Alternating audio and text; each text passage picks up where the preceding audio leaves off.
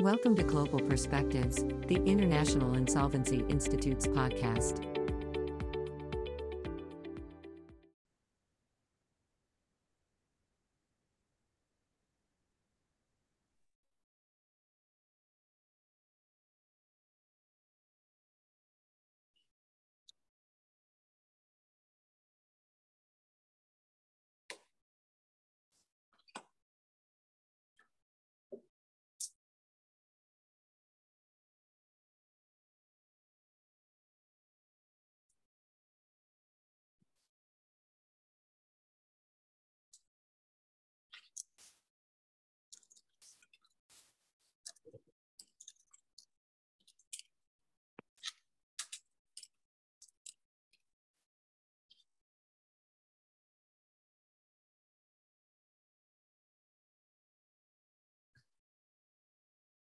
Start.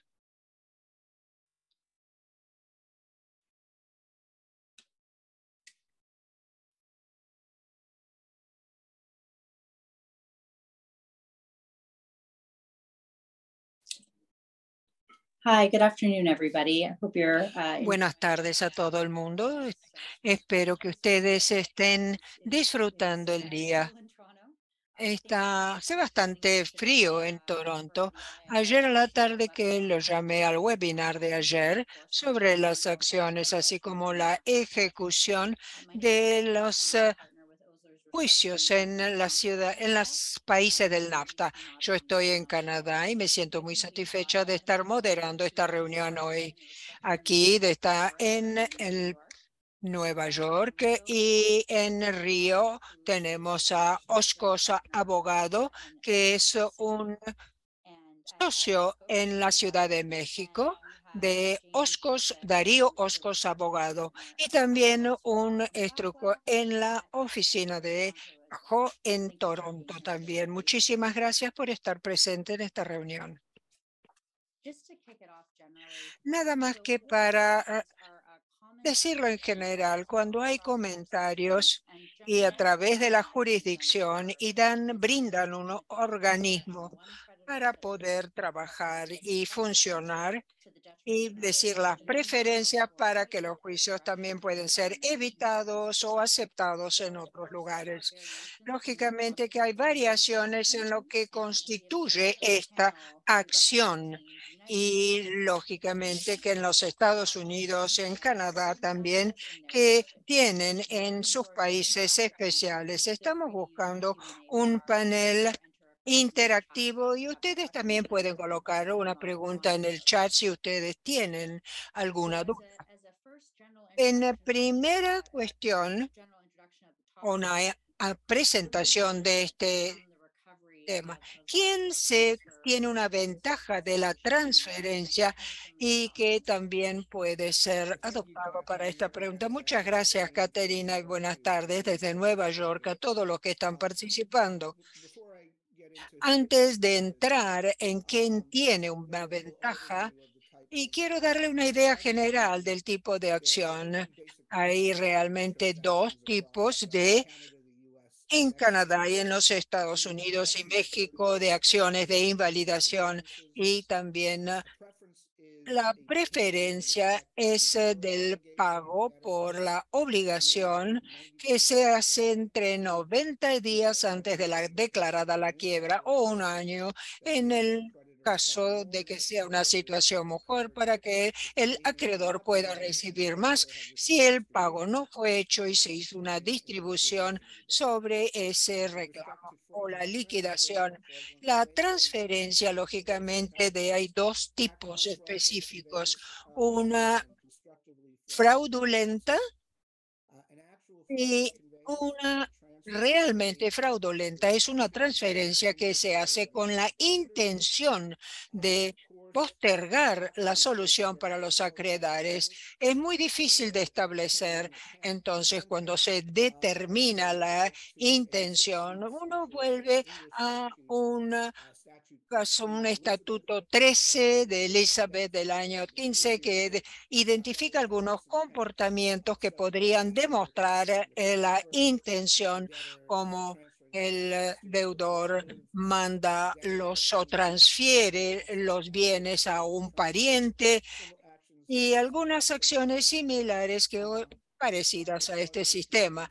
La parte constructiva y las obligaciones que se incurren en vez de menos de los valores aceptables antes de declarar la quiebra o la insolvencia. En los Estados Unidos, esta acción de invalidación se aplican a los 50 estados, así como también otras condiciones que también pertenecen y se cumplen en todos estos estados.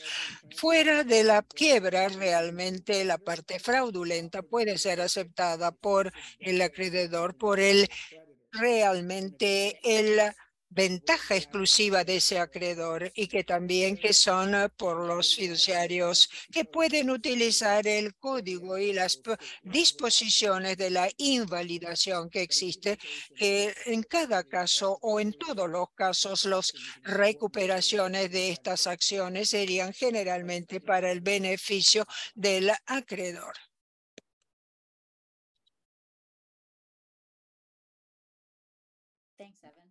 Muchísimas gracias, Kevin. Eva. Y Dario, ¿cómo contrasta esto con las transferencias en tu distrito? Bueno, en México yo tendría que indicar en primer lugar que la ley que rige para insolvencia es una ley federal o de concursos mercantiles que lógicamente da una fuerza para dejar acciones para aquellas transferencias fraudulentas y preferencias que han sido ejecutadas en el día del periodo retroactivo, o sea, el periodo de sospecha que aumenta todas las transacciones que existen en este periodo y que pueden ser dejar de lado en el caso de que defrauden y causen daño. A veces hay algunas transacciones que se califican porque necesitan el elemento de intención y otras que no lo necesitan. Por ejemplo, una transacción de toma en consideración es fraudulenta por la ley y no hay que probar absolutamente ninguna intención, mientras que hay otras transacciones tales como la creación o aumento de garantías donde hay necesidad de comprobar bona fide por parte de la contraparte. Aquí el elemento de intención es una presunción de la ley y en general las disposiciones mexicanas establecen que para estas acciones son sospechosas. Gracias. Es muy interesante y en Canadá, Jane, ¿cómo es que encuentras estos? Yo creo que una de las cosas interesantes es quién realmente se está aprovechando o beneficiando. Y también que en Canadá nosotros tenemos preferencias y también no lo consideramos todo fraudulento. Nosotros hablamos cuando hay un procedimiento de insolvencia, nosotros tenemos también el de los 1300 y todo puede tomar una acción individual, pero no puede ignorarlo porque sería muy difícil. Pero en Canadá una de las grandes diferencias es que si el crédito y hay un acuerdo entre las partes y tiene la ventaja de la acción que ha sido garantizada y que ellos lógicamente van a ir a los acreedores y se van a tomar todas estas cuestiones en consideración si usted realmente quiere tomar esta actitud.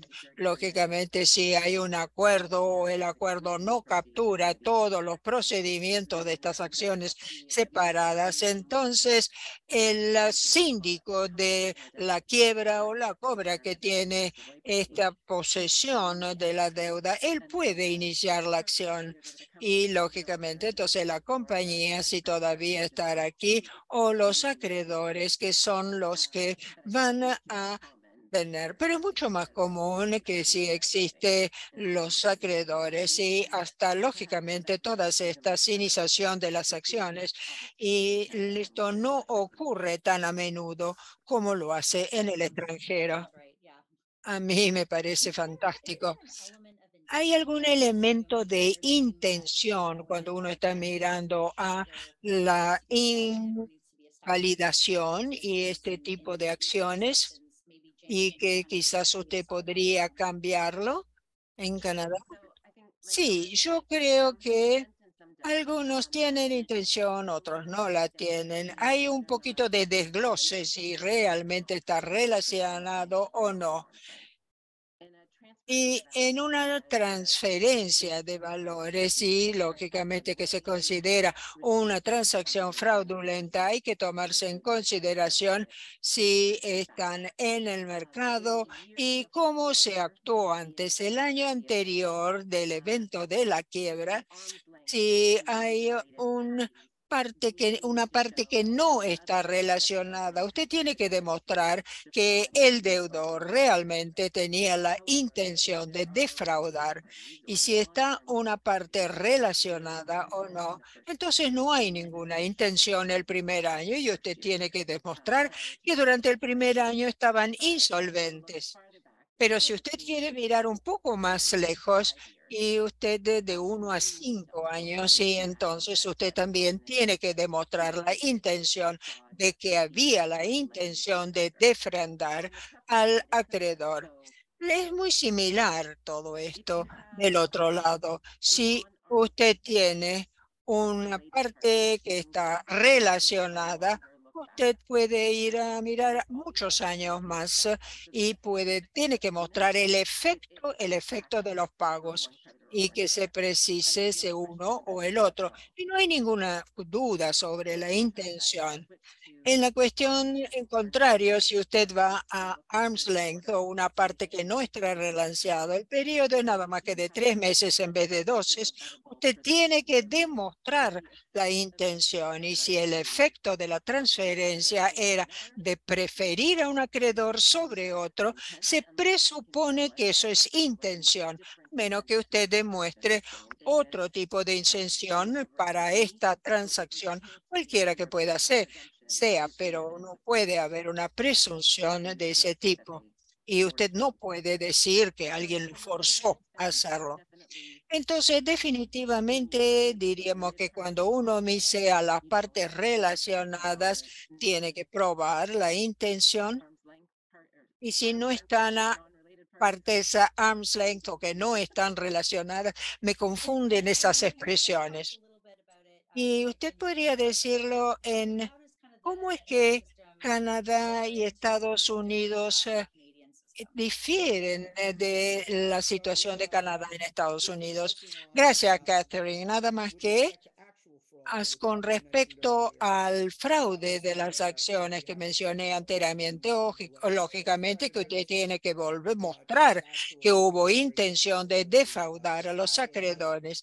Caso contrario, sería muy difícil. Nosotros tenemos unos indicios de que fue un fraude y que se ve en un número suficiente de tribunales que lo consideran así.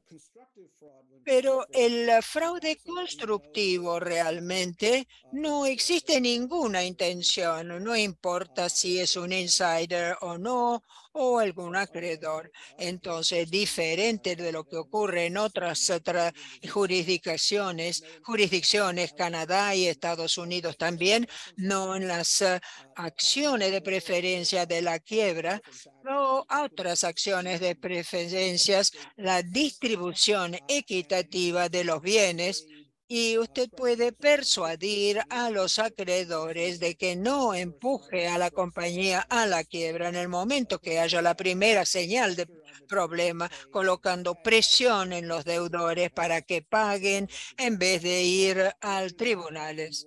Y si esto funciona o no en el mundo real, francamente, es una cosa completamente diferente. Las personas tienden a no preocuparse en tomar una distribución un día antes de la quiebra, uno prefiere negociar con las preferencias o de no tenerlo en absoluto, porque algunas de estas acciones se liquidan y no se litigan. Y en la mayoría de los abogados van a decir, toma el dinero y nos preocuparemos del resto más tarde. En el caso de las transferencias disruptivas, también no hay ningún elemento de intención para poder perdón, se corrigió, intención por parte del deudor o del que transfiere de hacer una transferencia de fraudulenta y por algún valor que sea menos que razonablemente aceptable. Tiene que demostrarse que es razonablemente aceptable.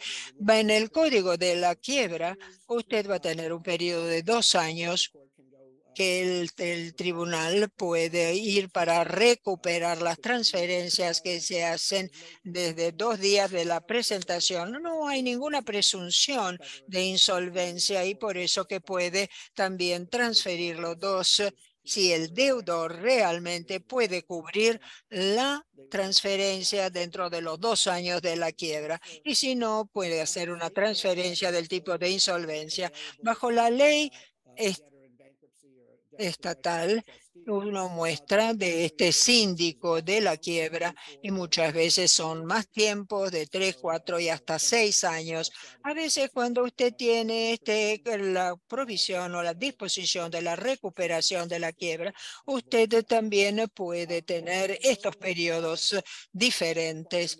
Mientras que no hay ninguna exigencia de una declaración de intención para la transferencia, vale la pena mencionar que el que está transfiriendo tiene conocimiento de que la transferencia está llegando, los resultados son muy diferentes. Alguien que adquiere un bien de un deudor por un valor inferior al razonable, la quiebra o porque no sabía nada de la transferencia ni de la situación del deudor, va a ser responsable por ese bien. Pero si ellos estaban actuando de buena fe y no sabían que había una insolvencia, podía recibir un crédito o por lo menos un reclamo para este monto. Y lógicamente que no es el que transfiere y que transfiere la propiedad a otra persona. La transferencia también lo hizo de buena fe y da cualquier tipo de monto, pero si ellos sabían de los problemas de la invalidación de la primera transferencia, entonces tienen otro tipo de responsabilidad. Darío, en México es como Estados Unidos, como México o diferente. Yo creo que nosotros tenemos disposiciones muy similares. Primero, diría con respecto a la quiebra y para los deudores, es una ley federal y se aplica solamente la ley federal. Aquí nosotros tenemos un periodo de, de 270 días calendarios que podrían doblar en el caso de que las personas relacionadas están involucradas en la transacción o insiders o diferentes directores o algunos miembros de la junta directiva. En este periodo de tiempo puede extenderse hasta 2 años. Pero yo diría que en México la norma general es que la transacción se considera fraudulenta contra el Estado cuando el deudor realiza este mal hecho conociéndolos y la contraparte también sabe que se está realizando este acto fraudulento. Y nosotros diríamos que bajo la ley se supone que la transacción fraudulenta se considera tal por ley y no hay ninguna necesidad de tener que se compruebe la intención o se establezca, porque las transacciones donde no hay ninguna consideración con el deudor de una transacción subvaluada o valuada de menos, y las prácticas de mercado y las condiciones, y que pendiente de las obligaciones que no están debidas y lógicamente que se reconoce por el deudor que se considera un pago. Hay otras normas que dicen que la transacción que cae dentro del periodo de sospecha se presupone que es una transacción fraudulenta o que los deudores y las partes interesadas pueden probar que ellos actuaron de buena fe, entonces la carga de la prueba es de ellos. Lógicamente que cualquier tipo de recuperación obtenida con esta acción va al estado de la quiebra. Bueno, creando uno de estos o el aumento de cualquier garantía existente, se supone que es fraudulenta a menos que la contraparte comprueba que actuó de buena fe. Los pagos de las deudas pueden ser en especie de otro tipo de obligación o que se pagó en efectivo o algo similar. Cuando el deudor dice que individuos relacionados o entidades también con el conjunto de los oficiales, los miembros de la junta directiva o los accionistas que contienen el control. Y además de deja esta acción o clawback, la acción contra los directores siendo el deudor en la insolvencia y ellos provocan o incurren en una mala acción que causan daños al Estado. Lógicamente que esta acción puede ser enjuiciada directamente por el deudor o por alguna otra entidad que puede defender a los los deudores, 25 de los accionistas o de los interventores. Aquí la cuestión es que cualquier tipo de recuperación o de este tipo de obligación va al Estado. Yo creo que es interesante si uno ve esta esfera internacional. Y yo voy a llegar a la última pregunta. Darío, ¿podrías decirnos por un minuto sobre los métodos que están disponibles para enjuiciar un procedimiento de insolvencia en su jurisdicción? Sí, claro, muchas gracias. Existen dos formas de hacer de aplicarlo, este juicio. Desde el punto de vista de México, que también incluye la ley moderna para la ley de la insolvencia, que cubre el reconocimiento de los procedimientos de la banca y de los procedimientos principales o no. Pero la ley mexicana da una calificación. La reciprocidad es obligatoria. Segundo, si el deudor tiene un establecimiento en México, se tiene que hacer un concurso mercantil pleno y seguido hasta el final. Si no se establece ninguno deudores, los procedimientos es sumario, muy rápido para este reconocimiento. Y esto también nosotros creemos que pueden ser otorgados en el valor de la petición del reconocimiento de los procedimientos extranjeros. Pero, ¿qué es lo que pasa realmente sobre los procedimientos de insolvencia? ¿Qué es lo que pasa sobre los juicios de insolvencia? Bueno, si los procedimientos no relacionados, nosotros podemos usar el título 12, o si no, tendríamos que seguir el régimen directo para general para el reconocimiento sobre cuestiones civiles y mercantiles. ¿Eso es lo que se hace? Perdón. Muchas gracias. En los Estados Unidos nosotros adoptamos la ley mundial, es el capítulo 15 de la ley de quiebra. Para reconocer el procedimiento extranjero en Estados Unidos no hay ninguna exigencia de reciprocidad. Antes de adoptarse el capítulo 15, se pensó que el reconocimiento de los procedimientos en otros países que quizás no tenían este tipo de legislación antes de abrir un procedimiento, pero cuando uno mira realmente a la ley modelo en el capítulo 15, el reconocimiento realmente no hace mucho a favor y ahí es cuando esto se aplicaría para ver la cuestión de la justicia, etcétera.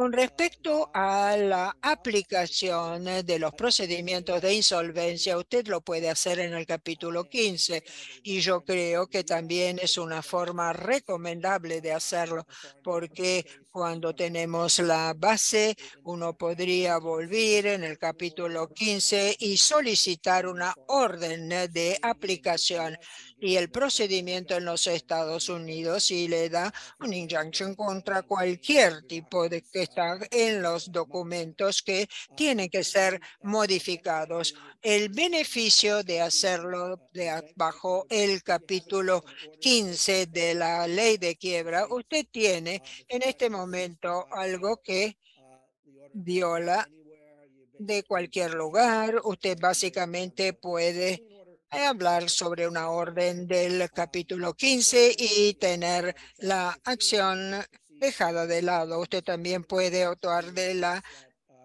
procedimiento para que la reestructuración y la dificultad que existe ahí es que las personas, un acreditor viene con una acción y la presenta en un tribunal y el otro lo hace en el segundo o tercera jurisdicción.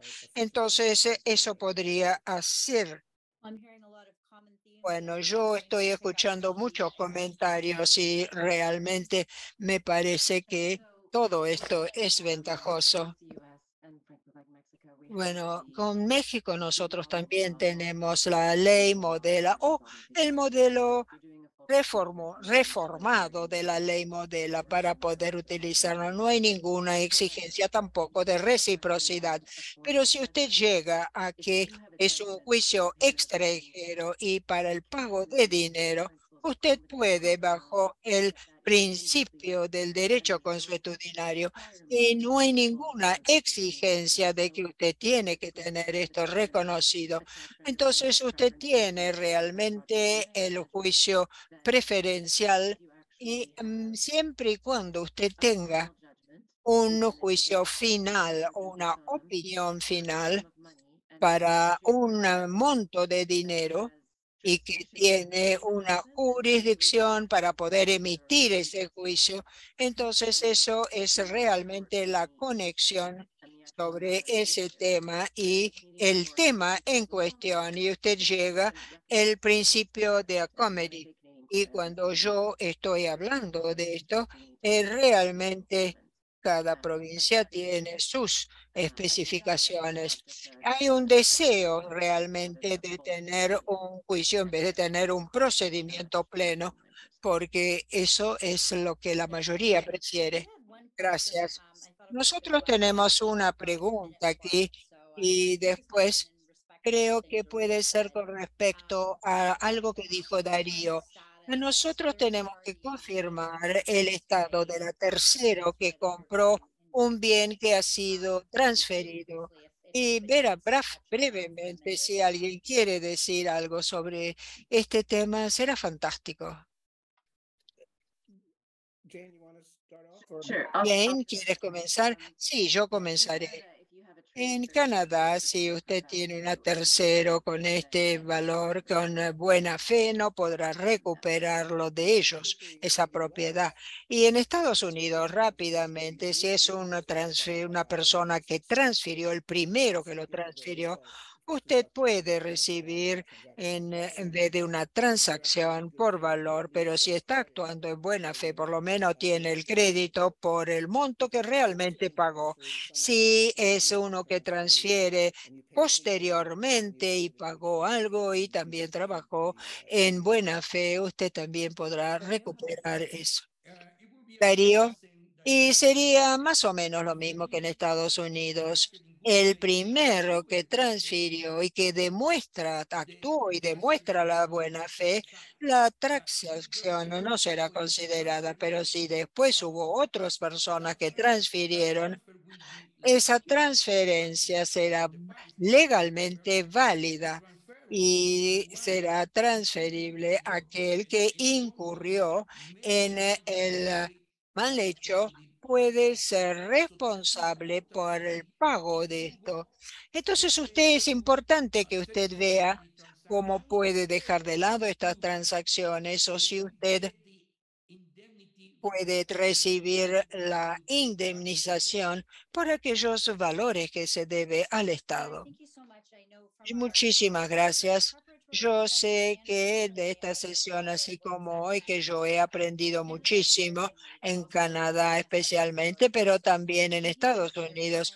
Muchísimas gracias por el tiempo que nos han dedicado. Es muy de gran valor para nosotros y espero que continúe. Muchas gracias. Muchas gracias a todos.